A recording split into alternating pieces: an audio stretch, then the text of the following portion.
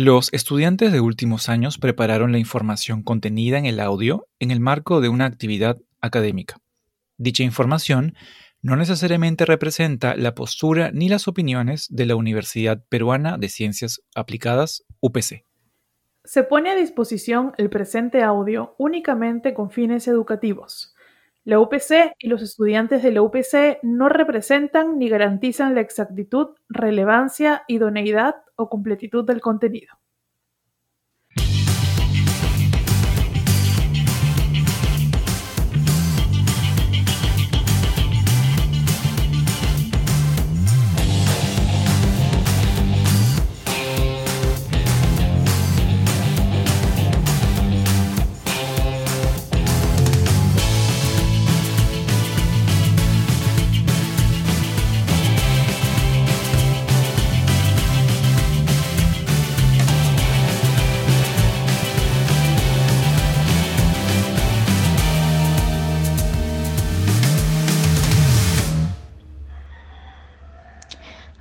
Hola a todos, mi nombre es Brigitte Salvador, soy una estudiante de la carrera de Traducción e Interpretación en la Universidad Peruana de Ciencias Aplicadas y actualmente estoy cursando el 9º ciclo. Bueno, como parte del trabajo final del curso de Relaciones Interpersonales, tengo que realizar una entrevista. Y bueno, el día de hoy me encuentro con una invitada. Tengo el gusto de encontrarme con alguien muy especial. Mi invitada es a Sharon. Hola Sharon, ¿cómo estás? Te doy la bienvenida y te agradezco por darme la oportunidad hoy día de entrevistarte. Hola, ¿cómo estás? Bueno, muy feliz de tenerte el día de hoy aquí, muy feliz. Bueno, antes de comenzar me gustaría dar una pequeña introducción sobre Sharon y explicar un poco de qué trata esta entrevista. Bueno, Sharon es una traductora e intérprete graduada de la UPC. Ha participado como intérprete voluntaria para la COI10, que es la Conferencia de la Juventud en el Cambio Climático. También ha trabajado como gestora de proyectos en la empresa Doha Engineering y actualmente se desempeña como traductora e intérprete en esta misma empresa. Bueno, con respecto a la entrevista, como ya te había mencionado anteriormente, hoy nos vamos a centrar en lo que es tus experiencias como traductora y como gestora de proyectos. Y también acerca de la experiencia que has tenido a lo largo de tu trayectoria profesional y aquellas situaciones que has experimentado a lo largo de estos años y que quizás han sido difíciles o incómodas. ¿Y cuáles han sido las habilidades emocionales que te han permitido sobrellevar estas situaciones? Bueno, entonces comencemos. Mi primera pregunta va a estar relacionada con tu desempeño como gestora de proyectos. Bueno, yo sé que en el año 2015 comenzaste a trabajar como gestora de proyectos de la empresa Doha Engineering. Entonces me gustaría saber, ¿esta fue tu primera vez trabajando como gestora de proyectos en una empresa? Sí, en realidad comencé como haciendo prácticas preprofesionales en esta empresa y al inicio el trabajo era para ser traductora e intérprete, pero luego entraron más traductores, más intérpretes, había ya más personas y ninguno había estudiado la carrera realmente porque como, bueno, no sé si sabrán, la empresa Doha es, bueno, obviamente no sabrán, pero la empresa Doha es una empresa coreana y la mayoría de traducciones son del coreano al español y no existen muchos profesionales que sepan el idioma, ¿no? O sea, más que todo hay traductores de inglés, español o de otros idiomas, pero la combinación del coreano es bastante rara y como no hay muchos, la mayoría que contratan son personas que no tienen mucha experiencia. Entonces, el ambiente mismo hizo que naturalmente yo sea la gestora de todos los proyectos porque era la única que sabía cómo eran los procesos. Y cuéntame, ¿cómo te sentiste la primera vez que gestionaste un proyecto? ¿Cuáles fueron las emociones que tuviste en ese momento? Realmente siento que las clases en la universidad sirven. O sea, cuando estudiaba, bueno, siempre te dicen, ¿no?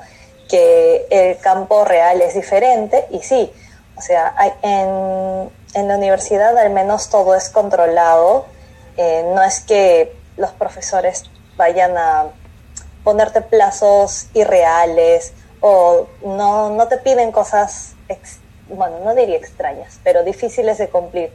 Pero cuando ya estás afuera hay clientes que te piden, bueno, esto es una empresa, ¿no? El cliente siempre va a ser el mismo, pero hay diferentes ingenieros que nos dan los trabajos y hay personas que no son muy pacientes y te dicen, no, yo quiero el mío primero, hágame el mío primero, lo quiero ahora, y te ponen plazos como de un día para el otro, y hay que saber educar al cliente, y eso es una de las cosas que he desarrollado bastante, y es que hay diferentes personas con diferentes personalidades, características, y tienes que saber hablar con cada una de ellas, convencerlas, comentarles del porqué de las cosas, ¿no? Hay personas que si les dices, bueno, este plazo que me has dado no es suficiente, y te dicen, ok, ¿para cuándo puede estar entonces? Y es conversable.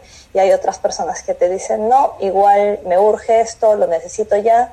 Entonces tienes que saber distinguir entre lo que realmente es urgente y lo que tienes que negociar. O sea, ese tipo de cosas. Como tú mencionaste, hay clientes que no entienden a veces que quizás no, el plazo de entrega no puede ser muy corto, quizás debido a la extensión de la traducción, a otros factores, maquetación quizá. Entonces, ¿cómo es que tú has podido lidiar con este tipo de clientes y cómo has podido solucionar este tipo de situaciones? Hay dos tipos de personas que justo se me ocurren ahora. Hay una persona que le decía, no creo que podamos cumplir con este plazo, necesitaría hasta tal fecha. Y me decía, no me digas que no se puede, ni siquiera lo has intentado, hazlo. Entonces le decía, ok, lo vamos a intentar, vamos a hacer lo mejor posible, pero también, así como es importante tu cliente externo, por así decirlo, porque ellos no son del staff de traductores, es importante manejar también a tu staff de traductores y ver que también estén bien, ¿no? No les vas a poner plazos irreales. Entonces les decía, bueno, no se sobreexijan, intentemos hacerlo en este plazo. O sea, si podía, ponía más personas para tratar de cumplir con el plazo, y si llegábamos, y si no, le decía, bueno, como le comenté, no se puede, hicimos lo que pudimos, lo terminaremos para tal hora, tal fecha, no sé, algo así. Y hay otro tipo de personas que realmente se enojan y pues tienes que tratar de cumplir con el plazo. Tampoco es que no entiendan, o sea, no son, o sea, es que realmente le urge y lo necesita. Entonces le decía, ok, pero entonces tendremos que trabajar sobre tiempo y le tendrás que pagar eso a los demás traductores. Y trataba de buscar a gente que quería trabajar horas extras y tratábamos de cumplir. Wow, sí.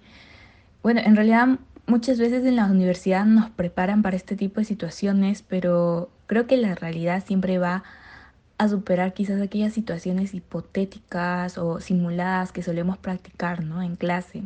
Sobre todo en los cursos de gestión de proyectos que llevamos, que son muy buenos. Ahora, la gestión de proyectos es una tarea muy complicada, demanda mucho tiempo y bueno, tú la realizaste durante el 2015 mientras aún no te graduabas de la universidad. ¿Cómo fue este momento de tu vida? ¿Pudiste, tenías que dejar de estudiar o pudiste trabajar y estudiar al mismo tiempo? O durante el 2000, No, ¿no? Lo que pasa es que las prácticas de la universidad, o sea, claro, quería hacer mis prácticas, pero este trabajo demandaba tiempo completo, entonces me dediqué a trabajar nada más. Claro, es una tarea que demanda demasiado, ya que no solo tratas con los clientes, sino que también tienes que organizar a tus recursos. ¿Ha habido alguna situación en la que hayas estado bajo mucho estrés, bajo mucha presión y hayas pensado quizás en dejar todo, en quizás darte un tiempo de descanso, por así decirlo?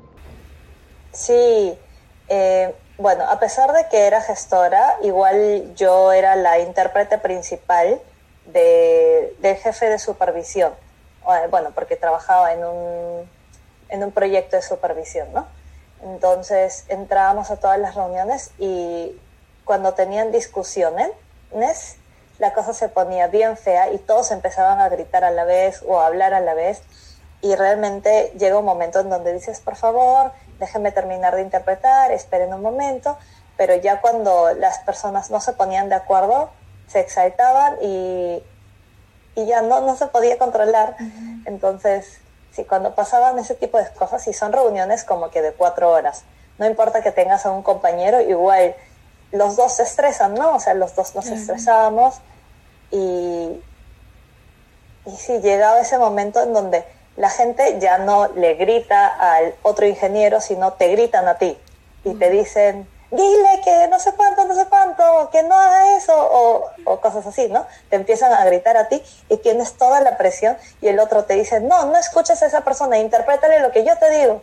Entonces, ya cada uno dice lo que quiere decir y esas situaciones son muy estresantes, no te dejan ni terminar de hablar y llega un momento en donde pues todo el estrés ya te hace querer explotar, ¿no?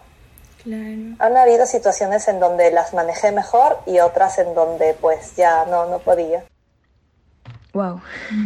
Nunca me imaginé que una situación así podría pasar. Bueno, de por sí la interpretación es una actividad un tanto complicada y mucho más cuando lo haces, interpretas para 2 personas al mismo tiempo. Es difícil, estresante, la presión que sientes en el momento y no me imagino cómo debe esto maxificarse si sucede este tipo de casos, ¿no? Pero cuéntame, ¿cuáles han sido las habilidades o actitudes que te han llevado a sobrellevar estas situaciones en el momento y a seguir adelante con la interpretación, ¿no? O sea, primero, cuando llegue esa situación, decía, no debo tomármelo personal, no me están gritando a mí, yo no estoy aquí, yo soy invisible. Porque se supone que cuando el intérprete o el traductor hace bien su trabajo es porque es invisible. Entonces trataba de calmarme y si yo no hablo, nadie habla. Entonces esperaba que se calmen un poco porque si ya dices, disculpen, esperen un momento, déjenme interpretar. Al inicio, claro, te hacen caso y luego llega un momento en donde pues empiezan a hablar así, entre ellos nomás, y no te hacen caso. Entonces si te quedas quieta esperando a que se calman porque pues no se están entendiendo. Entonces aprovechaba esos momentos para calmarme, que se calmen y ya poco a poco seguía con la interpretación. Claro, la calma y pensar con la cabeza fría, razonar, totalmente. Bueno, pero además de tener problemas con los clientes, bueno, como gestora siempre has tenido que estar en contacto también con tus recursos, traductores, revisores, maquilladores. Es algo constante para ver que quizás se cumplan fechas, contactarlos para saber si tienen algún problema. Bueno, con respecto a tus recursos, ¿ha habido alguna situación difícil con alguna de las personas de las que estabas a cargo? ¿Alguna situación incómoda quizá?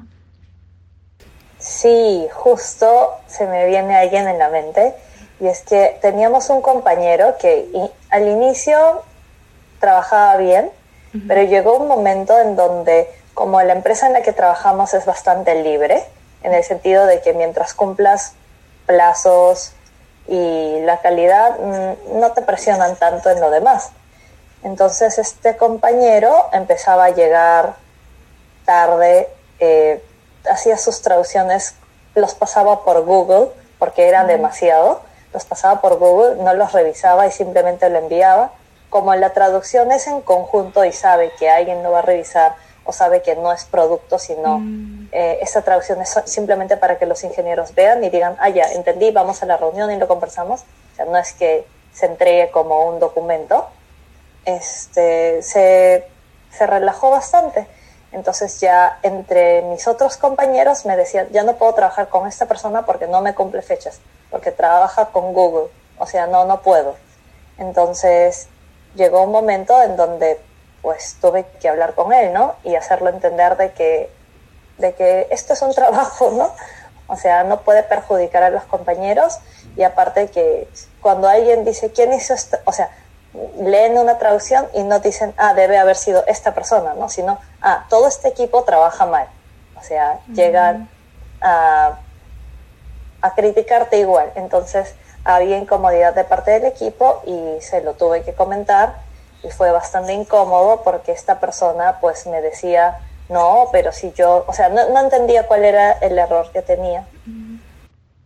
Uh-huh. O sea, conversaste con él y después de hablar con él, dejarle las cosas en claro, ¿mejoró su actitud, su desempeño, cambió algo en el tiempo? Sí y no, o sea, hablé con él y le hice entender, y a la semana sí se esforzaba, llegaba temprano, cumplía con plazos, pero luego de que dejaba, o sea, apenas tenía un poco de espacio, o si le dejaba de hacer seguimiento, volvía a la actitud, y ya tuve que conversar con un supervisor y le dije, bueno, ustedes vean qué hacer, pero el equipo no se siente a gusto trabajando con él, ya no hay trabajo en equipo prácticamente, y no sé qué tanto se puede trabajar con una persona así, porque realmente esto no es caridad, no, o sea, todos estamos trabajando y uno no tiene por qué hacer trabajo extra por otra persona que no está poniendo de su parte. Una cosa es que no puedas hacer bien las cosas a pesar de que te esfuerces y haya cierto avance, y otra cosa es que te relajes y digas, bueno, otra persona vendrá a arreglar lo que hice. Wow, qué situación más difícil, qué complicado. Bueno, me gustaría saber qué consejo tú le darías a un estudiante que recién va a comenzar a trabajar como gestor de proyectos. ¿Qué crees que has aprendido que pueda ayudar a otros que recién están comenzando en este mundo de la gestión? Más que todo, cuando trabajaba como traductora e intérprete, no sentía mucho la necesidad de hacer tanta conexión o crear relaciones con mi equipo de trabajo, porque bueno, uno traduce, revisa, lo pasa, pero cuando eres gestor de proyectos, creo que es muy importante la relación que hay dentro del equipo. Confiar y que confíen en ti para que puedan decir abiertamente cuáles son los problemas, cuáles son los retos que tiene cada uno, y así mejorar el trabajo en equipo. Realmente cuando uno es gestor de proyectos, es importante la comunicación dentro del equipo, es importante saber cómo van las personas, cuál es el avance, si es que no se tiene un buen avance, cuál es el problema, cómo se puede mejorar. O sea, toda la parte de la eficiencia del trabajo realmente viene de una buena comunicación, porque cuando uno es gestor, lo importante es hacer seguimiento, ¿no? Y es importante que tus compañeros no te escondan nada y no te mientan, sino te puedan decir las cosas como son. Mira, hoy he avanzado bastante porque mañana voy a tener X cosas y no creo que voy a poder terminar tal cosa, o estoy teniendo problemas con tal terminología, necesito apoyo, o sea, ese tipo de cosas. Y también creo que algo muy importante para cualquier tipo de trabajo es que al inicio no lo vas a poder hacer perfecto, pero lo importante es esforzarse y querer mejorar. O sea, una cosa que sí he notado es que las personas que se esfuerzan continuamente y las personas que se interesan bastante por el autodesarrollo son las personas que realmente logran ser exitosas, por así decirlo. Uh-huh. Son esas personas que la empresa también reconoce y que no quieren que se vayan a otros lados, ¿no? Ese tipo de cosas. Claro, sobre todo la dedicación, el esfuerzo, el empeño que tú pones en algo. Bueno, ahora me gustaría enfocarme más por el lado de la traducción, sobre todo en el contexto actual. Como sabemos, debido a la coyuntura actual, la COVID-19, se ha vuelto muy común el trabajo remoto, a distancia. Y como tú me comentaste en su momento, desde el comienzo de la cuarentena en Perú tuviste que trabajar desde casa. Entonces me gustaría saber cómo fue esa transición de trabajar en una empresa, quizás oficina, a comenzar a trabajar desde casa. ¿Cuáles han sido quizás las dificultades que pudieron haber surgido?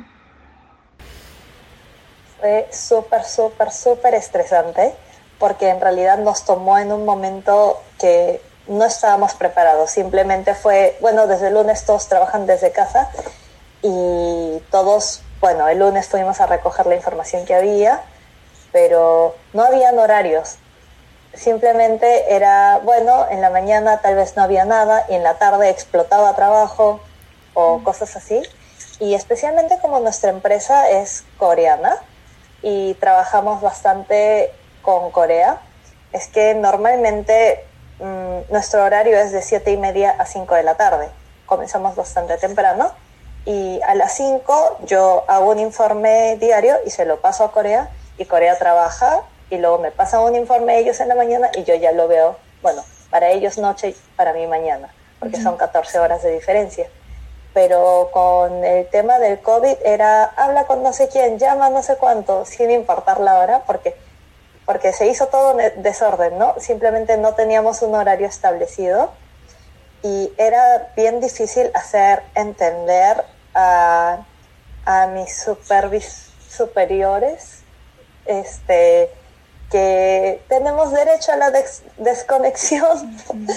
O sea, es que como son gente mayor, a veces no saben utilizar la computadora o no saben buscar en la nube ciertas cosas. Entonces me llevó para todo. No encuentro tal cosa. Quiero hacer una reunión virtual y no sé cómo conectarme. Este tipo de cosas, ¿no? ¿Y cómo pudiste manejar estas emociones, este estrés que comentas que sentiste? Bueno, trataba de ser comprensiva con ellos porque como son gente mayor y realmente no es porque quieran molestar, sino realmente porque no saben utilizar la tecnología, les decía, tiene que hacer clic en tal botón y tal cosa. Y bueno, ellos también, como no es que quieran molestar, trataban de... O sea, es comprensión, ¿no? O sea, les decía, bueno, para la próxima tal cosa, o les hacía un pequeño manual para que no me sigan llamando, o les decía, bueno, de tal hora a tal hora no me voy a conectar, por favor entiendan, bla, bla, entonces así. Claro. Y bueno, sé que también que, bueno, en esta empresa tú trabajas actualmente como traductora y como intérprete.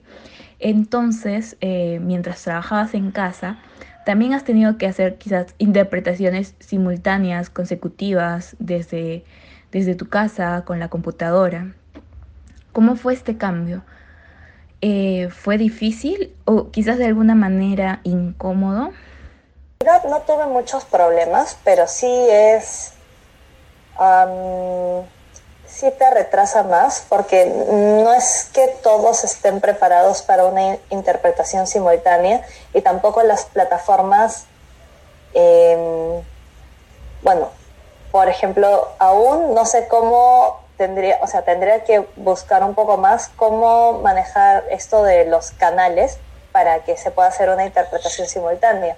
En mi caso, cuando tenemos una reunión presencial, lo que hacemos es, si tengo un ingeniero coreano al lado y una persona peruana habla, yo le hago susurrado o interpretación simultánea en voz baja, y cuando ya el ingeniero coreano habla, le hago consecutiva, porque a los coreanos les gusta que los escuchen, les gusta hablar, entonces así como que más o menos acortamos el tiempo.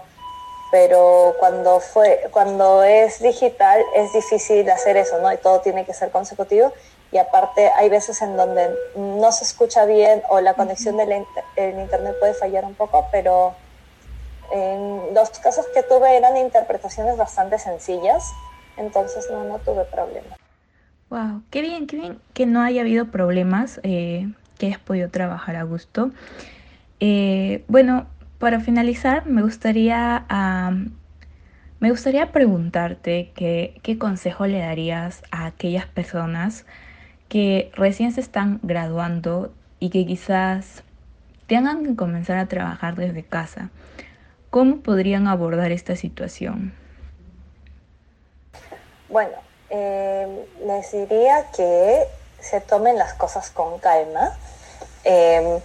Un intérprete, bueno, lo que siempre nos enseñan es que tienes que poder ver bien al expositor y poder escuchar bien, ¿no? Pero estas situaciones, bueno, la coyuntura actual no te deja estar de manera presencial y no es que en la vida real no puedas volver a preguntar ciertas cosas. O sea, muchos de nosotros, bueno, al menos yo cuando inicié, tenía mucho miedo de preguntar cosas o de pedir que me repitan cosas porque pensaba que iban a pensar, mira, ella no sabe o no entendió o no prestó atención, entre otros.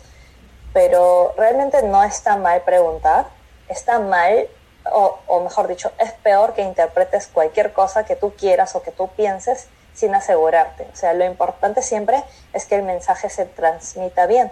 Entonces, si tienes dudas, puedes preguntar. No tengan miedo de fallar, porque uno no nace perfecto, uno no se gradúa y es perfecto y interpreta así como nuestros profesores. O sea, no es así, sino siempre hay un plazo, hay un periodo de prueba, por así decirlo. O sea, hay que pagar piso.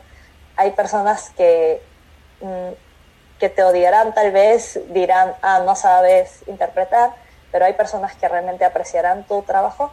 Es más, hay más personas que aprecian y agradecen nuestro trabajo que personas que critican. O sea, hay veces en donde han habido interpretaciones en donde me he sentido como, wow, no sirvo para esto, debería dejar de interpretar, pero se han acercado personas a decirme gracias, sin ti no hubiésemos podido comunicarnos.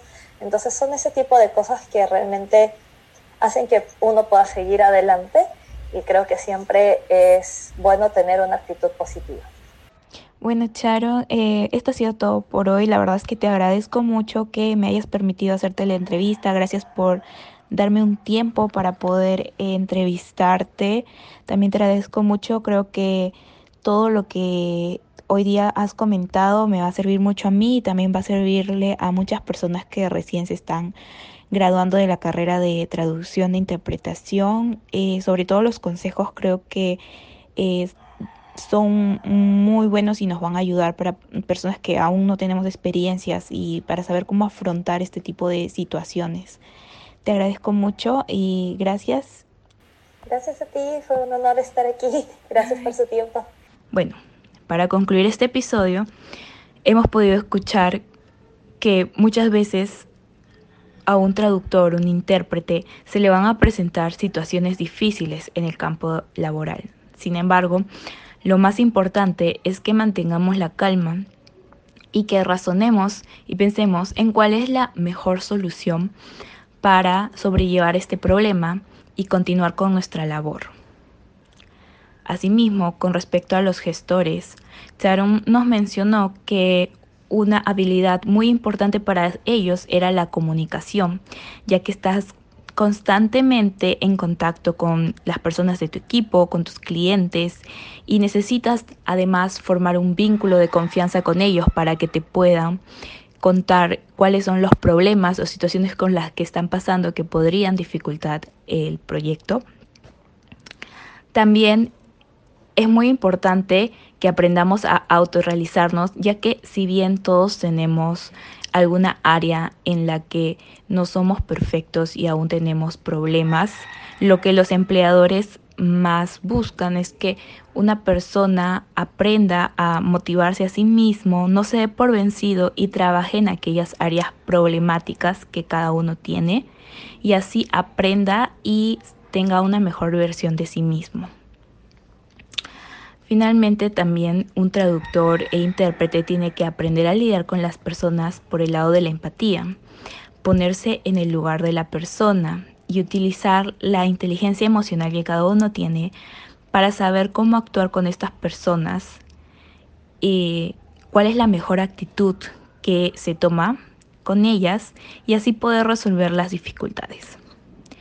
Bueno, esto ha sido todo por el episodio de hoy. Les agradezco que hayan entrado y nos hayan escuchado, y también les invito a que por favor se queden y escuchen el siguiente episodio. Muchas gracias.